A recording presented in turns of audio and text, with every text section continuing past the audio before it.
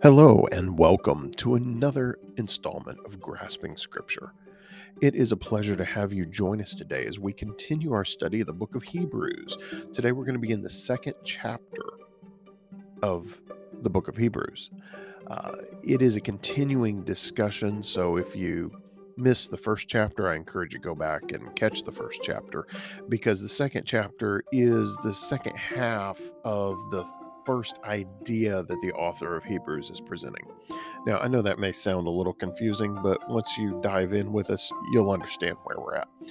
But it is great to have you join us as we explore God's Word together and as we seek to grasp hold of Scripture. Let's turn to the Lord in prayer. Heavenly Father, we do thank you. We thank you for this day. We thank you for this life that you have given us, the opportunity to draw breath and to praise your name and to worship you. Now, Lord, as we read this text, help us not just to do it in an academic sense, but Lord, help us to hear your voice speaking to our hearts, that we may be drawn closer to you, that we may be conformed more to the image of Christ and show your glory in this world. Lord, we thank you for the gift of Scripture, the gift of you revealing yourself to us, your creation, that we may know you and be in relationship with you. Lord, help us to understand what we read today. It is in Jesus' name that we pray. Amen.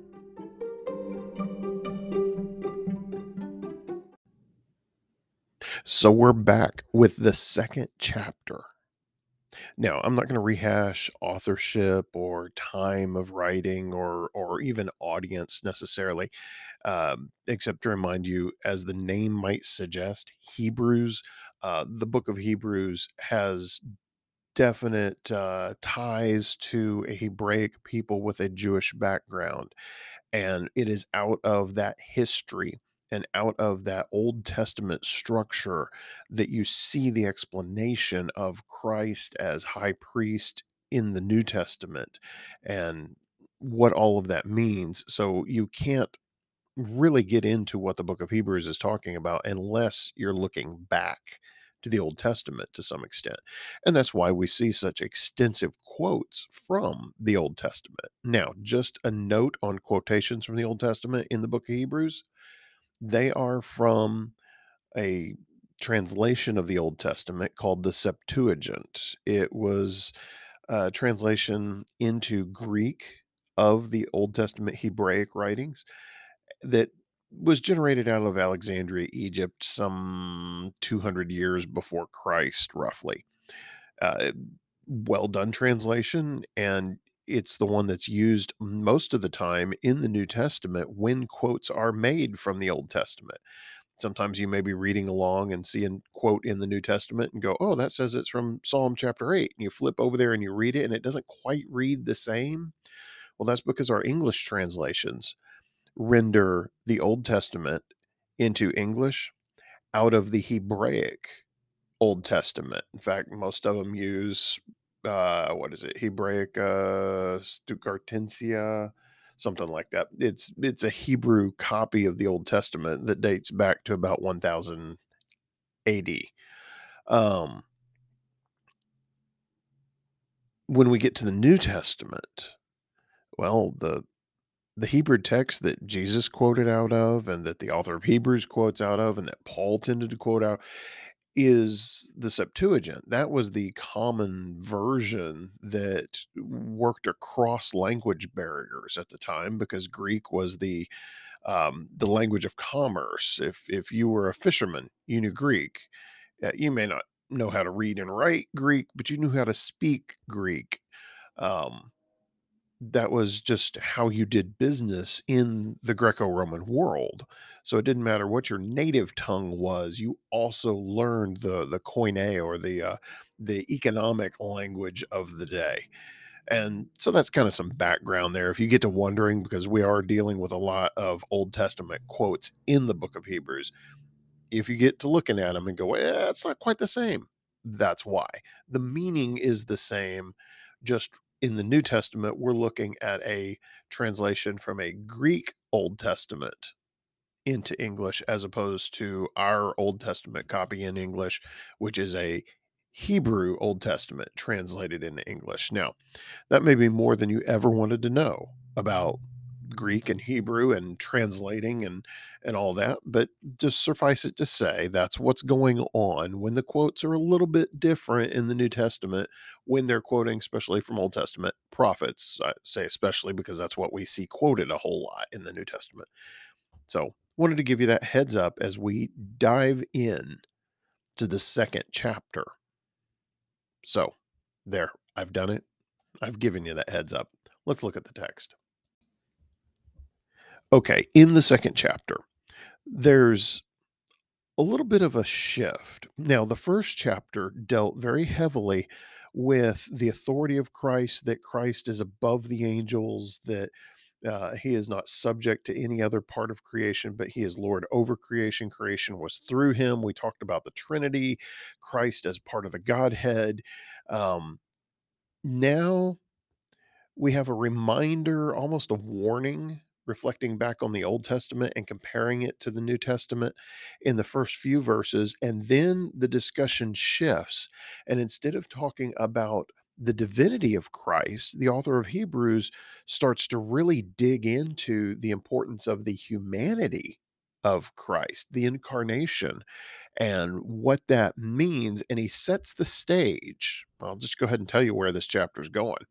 He sets the stage for the discussion that will take place through the rest of Hebrews, and that is that Christ takes his place validly as high priest. Here we go. What? What do you mean high priest? I don't get. We'll delve into that. We will. Um, Here, one of my favorite terms. We will unpack that idea later as we go through the book of Hebrews, but we see the groundwork being laid for it now in the second chapter. And really, the first and second chapter are the first part or the first idea that the author of Hebrews is presenting to those listeners or readers as they struggle with this idea of clinging to faith in Christ or walking away from faith in Christ and maybe clinging to some of the Old Testament ideas or whatnot. So, chapter 2 says this: So we must listen carefully to the truth we have heard, or we may drift away from it. So there's a warning about drifting away. We must listen carefully to the truth we've heard, or we may drift away from it. You almost get echoes of James in there, don't you? The man that looks in the mirror and then walks away forgetting what he has seen. Don't look at the word of God like that and then walk away forgetting what you encountered there. We must listen carefully to the truth we have heard, or we will drift away from it. Verse 2: For the message God delivered through the angels has always stood firm, and every violation of the law and every act of disobedience was punished. Now, he's talking Old Testament there. And through the angels, that refers back to what? I can't remember if it was chapter 30 or chapter 33 of Deuteronomy, makes a reference to the angels being that avenue through which God delivered the law to Moses on Mount Sinai. And Jewish tradition by the first century had really latched on to that idea that it was the angels that delivered God's law to Moses. So God delivered through angels has always stood firm. Okay, the law of God stands. If you wish to be morally right with God, then you have to obey the law. And I don't mean obey the law now, I mean have always obeyed the law. Violation of the law brings punishment. As he says here, the law has always stood firm, and every violation of the law and every act of disobedience was punished. But then we get to verse 3. So, what makes us think we can escape if we ignore this great salvation that was first announced by the Lord Jesus himself and then delivered to us by those who heard him speak? And God confirmed the message by giving signs and wonders and various miracles and gifts of the Holy Spirit whenever he chose. Now, do you see the progression there? Old Testament, the law, any violation of the law was punished. Now, the caution: don't drift away. Why? Not from the law. but from the message of salvation presented through Christ. Because if the law was so strict that any violation dealt resulted in let me try that again in English. That any violation of the law resulted in punishment, then looking New Testament, if that law was delivered by angels and Christ is greater than the angels in the New Testament, the Lord Jesus himself presented this great salvation, announced this great salvation. But then not only that, it was delivered to us when we heard him speak, and God confirmed it by giving signs, wonders, and various miracles, and even gifts of the Holy Spirit as he chose. So if the law was that important, how much more so if that was delivered by angels and it was that important, then here we have this message of salvation delivered by Christ who is above the angels. How important is that? And don't you think it's important we not drift away from it? Yeah, that is a huge, huge warning to not drift away. And it's just built on this idea of Christ being higher than the angels. And the Jews, I mean, as I shared in the last podcast, the Jews had developed this whole system of really being fascinated with angels and a hierarchy of angels and figured out different archangels beyond what's mentioned in scripture and all of this stuff. They place so much importance on it. And here he's going, yeah, forget all that. Jesus is higher than that. And he has told us this. So don't you think we ought to listen? And of course, the answer is yes, we ought to. Now, after that warning comes a discussion of the humanity of Jesus, of the incarnation. We've talked about how Jesus is above the angels, how he is part of the Trinity. He is on par with God. He's part of God. He is God. Now, the discussion shifts. And he says in verse 5, and furthermore, it is not angels who will control the future world we're talking about. For in one place, the scriptures say, and that one place is Psalm 8, by the way, what are mere mortals that you should think about them? Or a son of man that you should care for him? Now, son of man there refers to all humanity, okay? I know Son of Man is one of Jesus's favorite names for himself, and there's a reason for that. It's an identification with humanity. But this reference to the Son of Man that you should care for him uh, is a reference to humanity. What are mere mortals that you should think about them? Or a son of man that you should care for him? Yet you made them only a little lower than the angels and crowned them with glory and honor. You gave them authority over all things. Now, that is in Christ. He's given authority over all things. And we are united with Christ. We, as the church, are given authority over all things. Well, he goes on, continuing in verse 8. He says, now when it says all things, it means nothing is left out. But we have not yet seen all things put under their authority. What we do see is Jesus, who was given a position a little lower than the angels. And because he suffered death for us, he is now crowned with glory and honor. Yes, by God's grace, Jesus tasted death for everyone. Let that sink in for a moment. This is Jesus who was above the angels.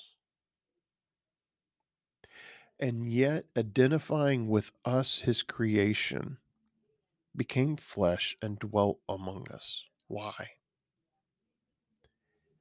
Well, verse 9, what do we see in Jesus? Who was given a position a little lower than the angels. Now, his authority was above the angels. His rightful position was above the angels, but he humbled himself. Uh, See Philippians, okay? He humbled himself and became man. made a little lower than the angels. And because, as a man, he suffered death for us, because as God, death wasn't an issue. But as man, death is an issue. He suffered death for us. He is now crowned with glory and honor. Yes, by God's grace, Jesus tasted death for everyone. But after that death, he was exalted, and everything is under him. But it was by God's grace Jesus tasted death. Why? For everyone. Now, he's going to go into this a little further about Jesus becoming flesh and about what that means. But right there is the gospel, that God became flesh and dwelt among us and died for us, and then rose again, living. By God's grace, Jesus tasted death for everyone. His death means we're set free. His death means he died in our place so that we don't have to face death. I know, physically we die, but there's a promise of resurrection, and we do not have to die spiritually. We do not have to be condemned to being separate from God, separate from that light that is life. But instead, we can have eternity in his presence. Why? Because through his grace, Jesus tasted death for everyone. All right, in verse 10, the author of Hebrews picks up with this. He says, God, for whom and through whom everything was made, chose to bring many children into glory. And it was only right that he should make Jesus, through his suffering, a perfect leader fit to bring them into their salvation. Now, even that word leader there, a perfect leader, what does that mean? Well, there's a lot of nuance to that word. It could mean all sorts of things: captain, scout, leader, lord, it's numerous things. But think, because we're dealing with Hebrews, because there is such a comparison to the law being given to Moses on Mount Sinai, think of Moses leading the children of Israel through the wilderness, leading them out of Egypt. That God appointed leader that charges forward, that sees the path and walks it, leading the people to what God has promised. That is the imagery being evoked here when it talks about Jesus through his suffering is a perfect leader fit to bring them into salvation, not into the promised land as in a geographic area, but into salvation, that true spiritual promised land, as so many of our older hymns talk about crossing over Jordan into that promised land. We're not talking about real estate, but we're talking about a state of grace in the presence of God. God, for whom and through whom everything was made. Now, that's interesting. Let's look at that first part of 10. God, for whom and through whom everything was made. And yet we know from other passages of scripture it is through Christ that everything was made. What does that tell us? Again, we're back to the Trinity. One God, three persons. God, for whom and through whom everything was made, chose to bring many children to glory. It is by God's choice that he did it. It's consistent with his character, his love for us. What does Paul tell us? God demonstrates his love for us in this. While we were still sinners, Christ died for us. It was only right that he should make Jesus, through his suffering, a perfect leader, fit to bring them into their salvation. Who's they? Us. He's talking about us there. So now Jesus and the ones he makes holy have the same Father. What? Yeah. Yeah. Jesus brings us into that relationship that he has with the Father through his death on the cross, atoning for our sin. When he brings us into salvation, he is bringing us into relationship with God. So now Jesus and the ones he makes holy have the same Father. That is why Jesus is not ashamed to call them his brothers and sisters, for he said to God, now you may go, wait. Jesus said to God, yeah, Psalm chapter 2. I will proclaim your name to my brothers and sisters. I will praise you among your assembled people. Now I said Psalm chapter 2. I'm sorry. Psalm chapter 22, which, by the way, is a heavily messianic psalm. The whole thing talks about the crucifixion. In fact, it's a psalm that Jesus quoted while on the cross. And you may go, he didn't quote a psalm. Remember, my God, why hast thou forsaken me? Sorry, it's King James is how I learned it. Um, that is actually the first verse of Psalm chapter 22. And any student of the Psalms, any child who grew up attending synagogue school in the first century would have memorized the Psalms. They were the songbook and prayer book for the nation of Israel. So that quote would not have been heard without understanding the reference by any of the Jews present anyway. And it is from Psalm 22, that heavily messianic psalm. He says, I will proclaim your name to my brothers and sisters. I will praise you among your assembled people. What does that mean? Well, verse 11, right before it tells us. So now Jesus and the ones he makes holy have the same Father. That is why Jesus is not ashamed to call them his brothers and sisters. We are called brother and sister by Jesus? Yeah. That is the type of relationship that God is inviting us into. That is the invitation of Christ and his sacrificial work on the cross. That is the offer of salvation through God's grace that we can appropriate by faith, by placing our trust in Jesus. We can become children of God. We can become siblings of Jesus, made holy by his work. What a tremendous promise. What a tremendous invitation we have. Why would we walk away from that? Well, he goes on in verse 13, and here he's going to quote from Isaiah, specifically Isaiah chapter 8. He also said, I will put my trust in him. That is, I and the children God has given me. So I will put my trust in him. That is, I and the children that God has given me. Whoa. Yeah. That is children of God, not children of Jesus. He's talking about us there still. Now he moves to verse 14. And in verse 14, he says, because God's children are human beings, made of flesh and blood, the Son also became flesh and blood.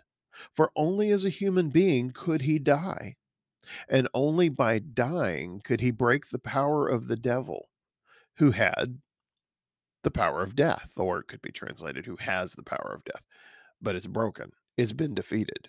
That's what's going on here. And so the author of Hebrews is making it clear Jesus didn't just give the law. The angels As the Jews saw it, the angels handed the law down to Moses from God. But now looking at Jesus, Jesus, who is above the angels, lowered himself to become human. Why? Because God's children are human beings, made of flesh and blood. The Son also became flesh and blood because only as a human being could he die. And only by dying could he break that power of the devil who has the power of death. That power of death. People live in fear of death. I mean, it's a normal human thing to be fearful of death, especially when you don't know what is beyond. You can only see to the edge and you can't see past it. But we do not need to live in fear of death because we have hope and we have the promise of life in Christ and we have the evidence. Well, actually, we're about to get into some of the evidence, but God has made himself known. He has attested to who Christ is through miracles and signs and wonders, through the work of the Holy Spirit in the lives of his followers today and throughout Christian history. We have seen evidence that where we have placed our faith is solid.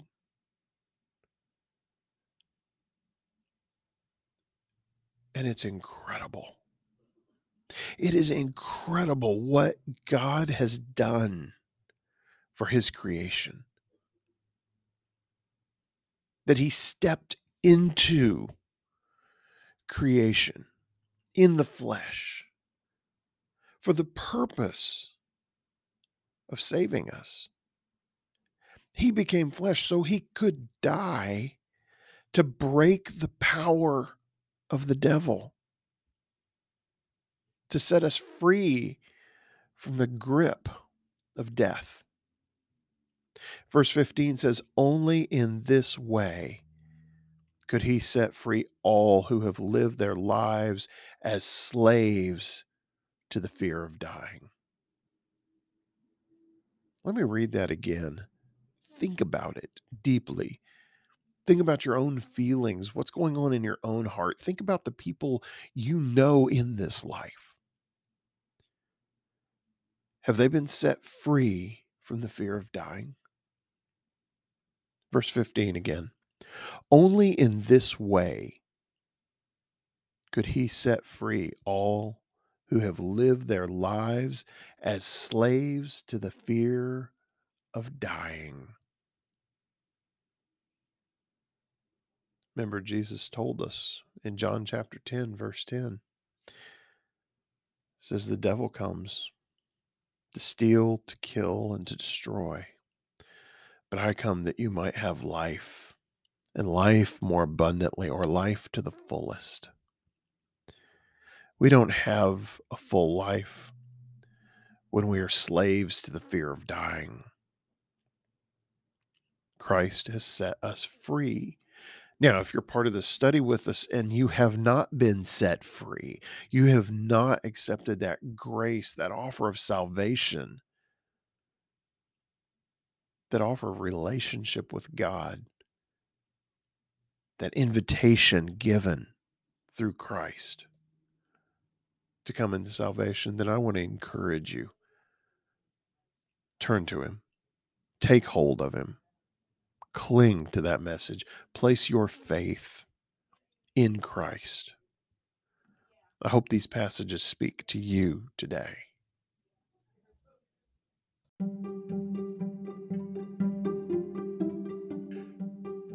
Now, verse 16, as we round out the chapter, says this: we also know that the Son did not come to help the angels. He came to help the descendants of Abraham.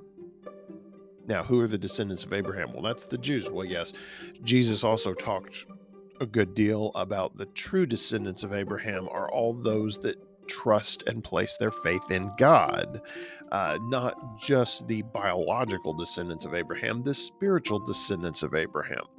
So we also know that the Son did not come to help angels. He came to help the descendants of Abraham. Therefore, it was necessary for him to be made in every respect like us, his brothers and sisters. He had to truly become one of us. Remember a number of years ago, a musician, I believe her name was Joan Osborne, sang a song, "What if God was one of us?" What if he was just a stranger on the bus? What if God was one of us? Well, guess what? God was one of us. He became one of us. We also know that the Son did not come to help angels, he came to help the descendants of Abraham. Therefore, it was necessary for him to be made in every respect like us, his brothers and sisters, so that he could be our merciful and faithful high priest before God. You see, there were some Old Testament requirements on being a high priest. Number one, you had to be a descendant of Abraham. Check that box. And one of the nice things about a high priest was, as a descendant of Abraham and, human, they understood what it was to struggle with sin. They had sympathy for those that struggled. They were able to be merciful to those who struggled. And they came before God and they made offerings not just for their own behalf, but for the behalf of all of the community of faith. And now they're saying, therefore, it was necessary for him, or the author of Hebrews is saying, and God through him, because this is God's inspired word. Therefore, it was necessary for him to be made in every respect like us, his brothers and sisters, so that he could be our merciful and faithful high priest before God. Then he could offer a sacrifice that would take away the sins of the people. You see, if you go back and look at it, the Old Testament sacrificial system didn't take away the sins of the people. It was a placeholder. It was a system set up to remind the people that God would provide a sacrifice that was adequate to cover the sins of the people. But the sacrifices they made weren't adequate. They pointed towards what would be, which was the sacrifice of Christ. Then he could offer a sacrifice, not sacrifices, a sacrifice that would take away the sins of the people. Verse 18, since he himself has gone through suffering and testing, he is able to help us when we are being tested. If you have a mental image of Jesus as being this angry Son of God because he had to die for the sins of humanity, so God must be angry at us. He must resent that we're sinners because he had to suffer for us. You've got it all wrong. He created us knowing that we would need a Savior. From the beginning, he had the plan. He knew what it would cost him to create humanity before we were ever formed.